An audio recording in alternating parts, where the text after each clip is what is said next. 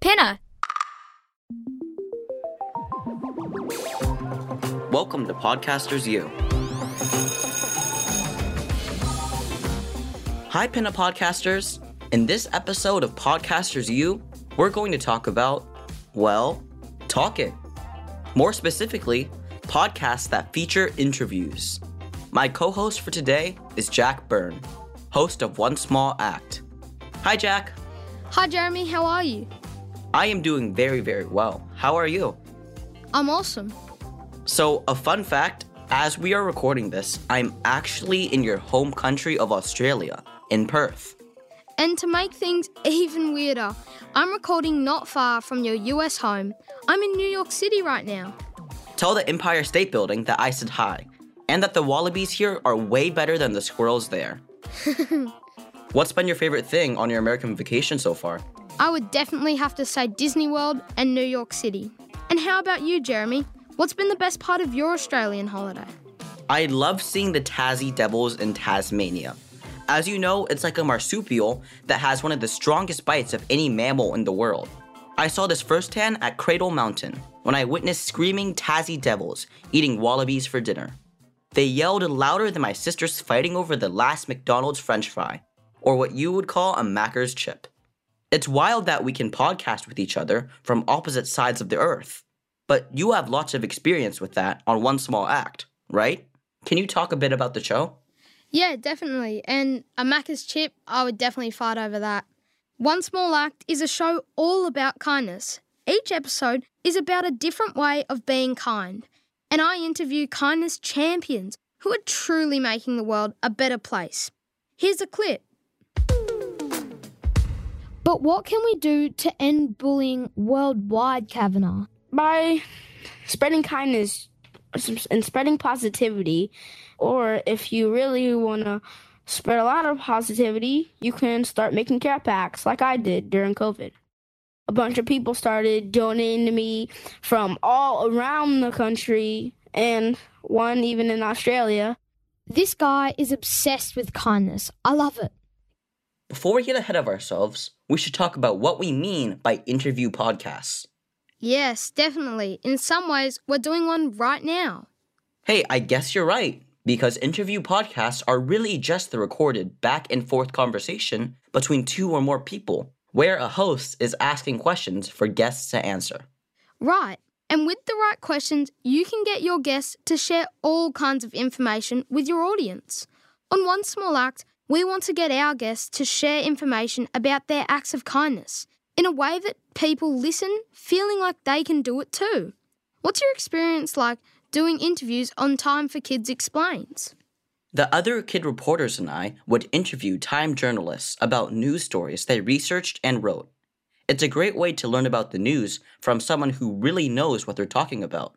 Here's a clip of an interview I did before. Can you please explain what an NFT is? Sure. The boring answer is that an NFT is just a file type, like a JPEG or a PDF. But it's sort of like the Pokemon evolution to one of those. So the ways that make it different is, for one, whereas like a PDF can only hold a document, an NFT can hold all sorts of things, not just images, but GIFs, videos, music, all sorts of digital files. For the shows we do, Jack, we have producers that prepare questions for the interviews. Yeah, it's important to have questions written ahead of time. You've done some interviews for your own podcast, Explore with Jeremy IRL, right? How did you prepare for those? So first, I actually explore the national park, visitor center, or museum where I'm doing the interview. That's my way of doing background research. If the interview is over the phone, I usually Google to learn about the place, the guest, and their work. Secondly, I write a list of 10 questions for my guest. I start off with very general questions that allow guests to share what they know. Based on what they say, I can ask more specific questions so it flows just like our conversation. Sometimes, if the guest knows something different, the direction of the podcast can take an entirely different direction. Jack, do you have any interview tips? I would say to let the guest speak so you can put yourself in their shoes, allowing you to look at the situation easier. Who's the most memorable person you've interviewed so far? I would have to say Kavanagh Bell. He started and runs an organisation called Cool and Dope, where they do amazing things in his community. It all started with a little idea to help others, and from there he's done so many amazing things. From filling community fridges and helping the elderly during lockdowns. He is awesome. What about you, Jeremy? For me, it was probably Dr. Rochelle Walensky, the director of the Center for Disease Control, or CDC. She was so inspirational, yet calm, in the middle of this tornado-like pandemic. The vaccine for 12 to 15-year-olds had just been approved for emergency use, and she explained how the vaccine was developed and how kids could learn more about it. I remember I was literally shaking before the interview, because Time Magazine video recorded it for its website. Do you ever get nervous during interviews? How do you deal with it? I definitely get nervous all the time, but I think when you're nervous, it means you care about something. So when I think about being nervous, I turn it into excitement, and then I have so much fun when I'm doing my interviews. That is really, really great advice.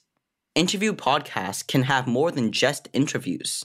Though interviews are a big part of Time for Kids Explains, we also have games, news stories, reviews of books and movies, and even more. Right, and you can also record your podcast by doing interviews with people, but then edit it into something that feels really different. You can also create fictional interviews. And Jack, you've got someone there in the studio that can talk about different ways of turning interviews into podcasts. That's right, I'm about to interview the interviewer, podcast creator, writer, and producer, Sam Nissen. Hi Sam, it's nice to meet you. Hi Jack, good to meet you too. You've made a bunch of shows, but let's start with the totally unauthorized Minecraft fan show. Can you describe the show to people who may not have heard of it? Well, the big idea behind the totally unauthorized Minecraft fan show is to have kids talk about Minecraft in their own words. Now, in my humble opinion, Minecraft is the best game for kids ever made. But kids play it in all different ways, right? It appeals to 4-year-olds, it appeals to teenagers. Some people love to build, some people love to fight. So the idea behind the show is to just get all those stories, get kids strategies and ideas, and basically share them with other kids, and hopefully the listeners find that relatable. What was your process like to make the show? How did the interviews work? Well, every episode would have its own topic. So the topic might be pets or building an amusement park or the Nether. So the first thing I would do is I would just do some research on that because I've played, but I don't know enough detail to totally just walk into those interviews cold. So I'd start with some research and then I'd come in with a list of questions for the kids. You know, it'd be like a page of maybe 20 different questions to ask. But once the interviews started, I basically put that list aside and let the interview go wherever it wanted to. Because the idea really is to get the kids to talk as much as possible about their favorite parts, about what's important to them. You know, I didn't want the interviews to have like it doesn't want to have like a classroom feel where it's like I ask a question and you give me, yeah. And in fact, I think that the more the kids were talking and the less I was talking, the better. So what I would try to do is sort of just go with the flow on the interviews. Like if I came in and asked them about the favorite castle they ever built, but suddenly they want to talk about nether fortresses, that's what we'll talk about. Awesome. So once you had the interviews recorded, how did you turn them into a podcast? So the first thing that we would do is we'd take those interviews and send them to a professional service to be transcribed. So we'd get the whole interview written out. So now I've got this big, long document. And what I would do is I would literally just cut and paste those bits of speech together. And if you listen to the show, like the order of the show it's in is not the order of the interviews at all. It's like pieces from all over. And where it worked, it sort of told a story. We don't hear you on the Minecraft podcast. How does that work? It's funny you asked that, Jack, because I would always explain that to the kids I was interviewing. I would tell them, you're going to be on the show, but I'm not going to be on the show. But the way it would work is that once we would sort of cut the audio apart and put it into a script that made sense, we got a professional voiceover host who would sort of fill my role. Here's a clip. One thing to remember about zombies is there are a lot of different types. Watch out for the little ones. The baby zombie. They're actually stronger than the adult zombie. It makes no sense. They're smaller. They run faster. They have a big head and big eyes, and that's it. The scariest mob in the game to me is a baby zombie because he keeps on punching you and he's 5 times as fast as you, and then he just keeps on punching you, and eventually you will die. And you've been able to use that interview production style to make other shows too, right? Yeah, we did one called The Totally Unauthorized Pokemon and one Totally Unauthorized Video Game Fan Show. And basically we were just trying to hit on topics that kids are really passionate about, that they'd have a lot to say about. You've made another show where the interviewer and guests are completely made up. Can you talk about Kyle's Wild World? How did you choose an interview format for that podcast? Well, we wanted to do a show with just lots of amazing facts about animals. So we kind of had the idea, well, okay, what if all of these animals could just talk about themselves and share their own amazing facts? So that's kind of how we came to the idea of doing it as an interview show. What are the challenges and benefits of writing a fictional interview podcast? The biggest benefit, I think, is that we really had a lot of freedom to sort of let the animals express their personalities. Like you find a given animal, what is a chameleon like? What's a hippopotamus like? The biggest challenge actually was, I think, any scene that had sort of like physical action in it. So it's not just two people talking or a person and an animal in this case. Any scene with physical action, it could be really hard to communicate like what's going on in the scene. Like even something as simple as someone leaves the room, you have to hear, then maybe a door slams just to communicate that they came in and out. Who was your favorite animal guest to write for? That's hard because I liked a lot of them. I think if I had to pick one favorite, it was Rosie, who's Kyle's pet hamster, because she's got like this really big personality. Because, like a hamster compared to like a cheetah or an elephant is sort of an ordinary animal. Yeah. But she perceives herself as like this superstar, big opinion. She talks really fast. And she always thinks she's right and she thinks she's doing a great job. So that was really fun to write. Rosie the hamster, welcome to Kyle's Wild World. Thank you for coming on the show. Sure thing, Kyle. Thank you so much for inviting me. I've been wondering.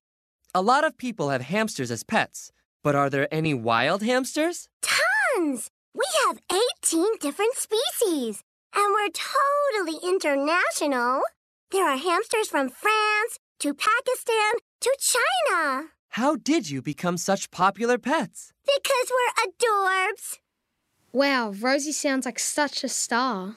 Yeah, she was a star. In fact, she ended up getting her own spin-off show. So she was kind of like the breakout star from Kyle's Wild World. So she gets her own show called Hamster Hot Takes, where she just gets to talk for a minute or two and just give her strong opinions about whatever is in her hamster brain at that moment.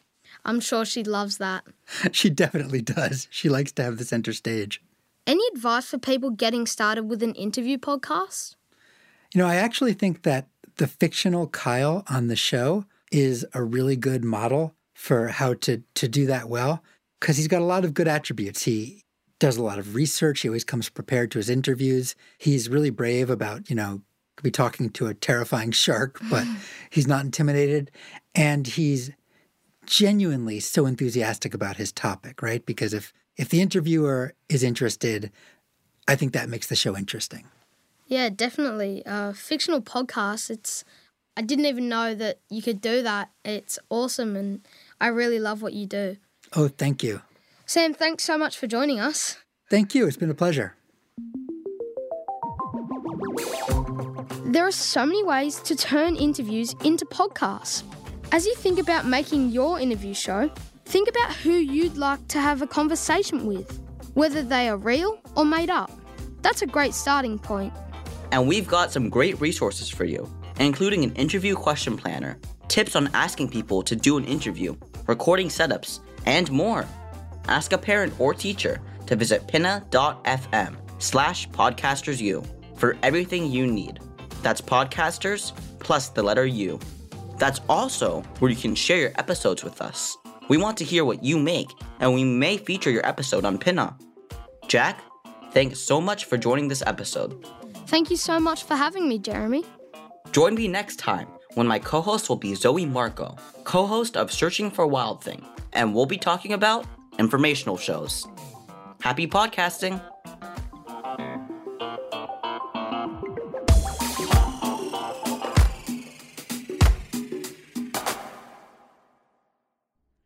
Looking for more inspiration to create your own podcast? Pinna has tons of exclusive original podcasts to help you get started on your podcasting journey. From fiction to fact-driven and interview-based, to just a fun game to play along to, Pinna's library will be sure to spark your imagination. Head to pinna.fm to create your Pinna full access account to start listening today. That's PINNA.FM.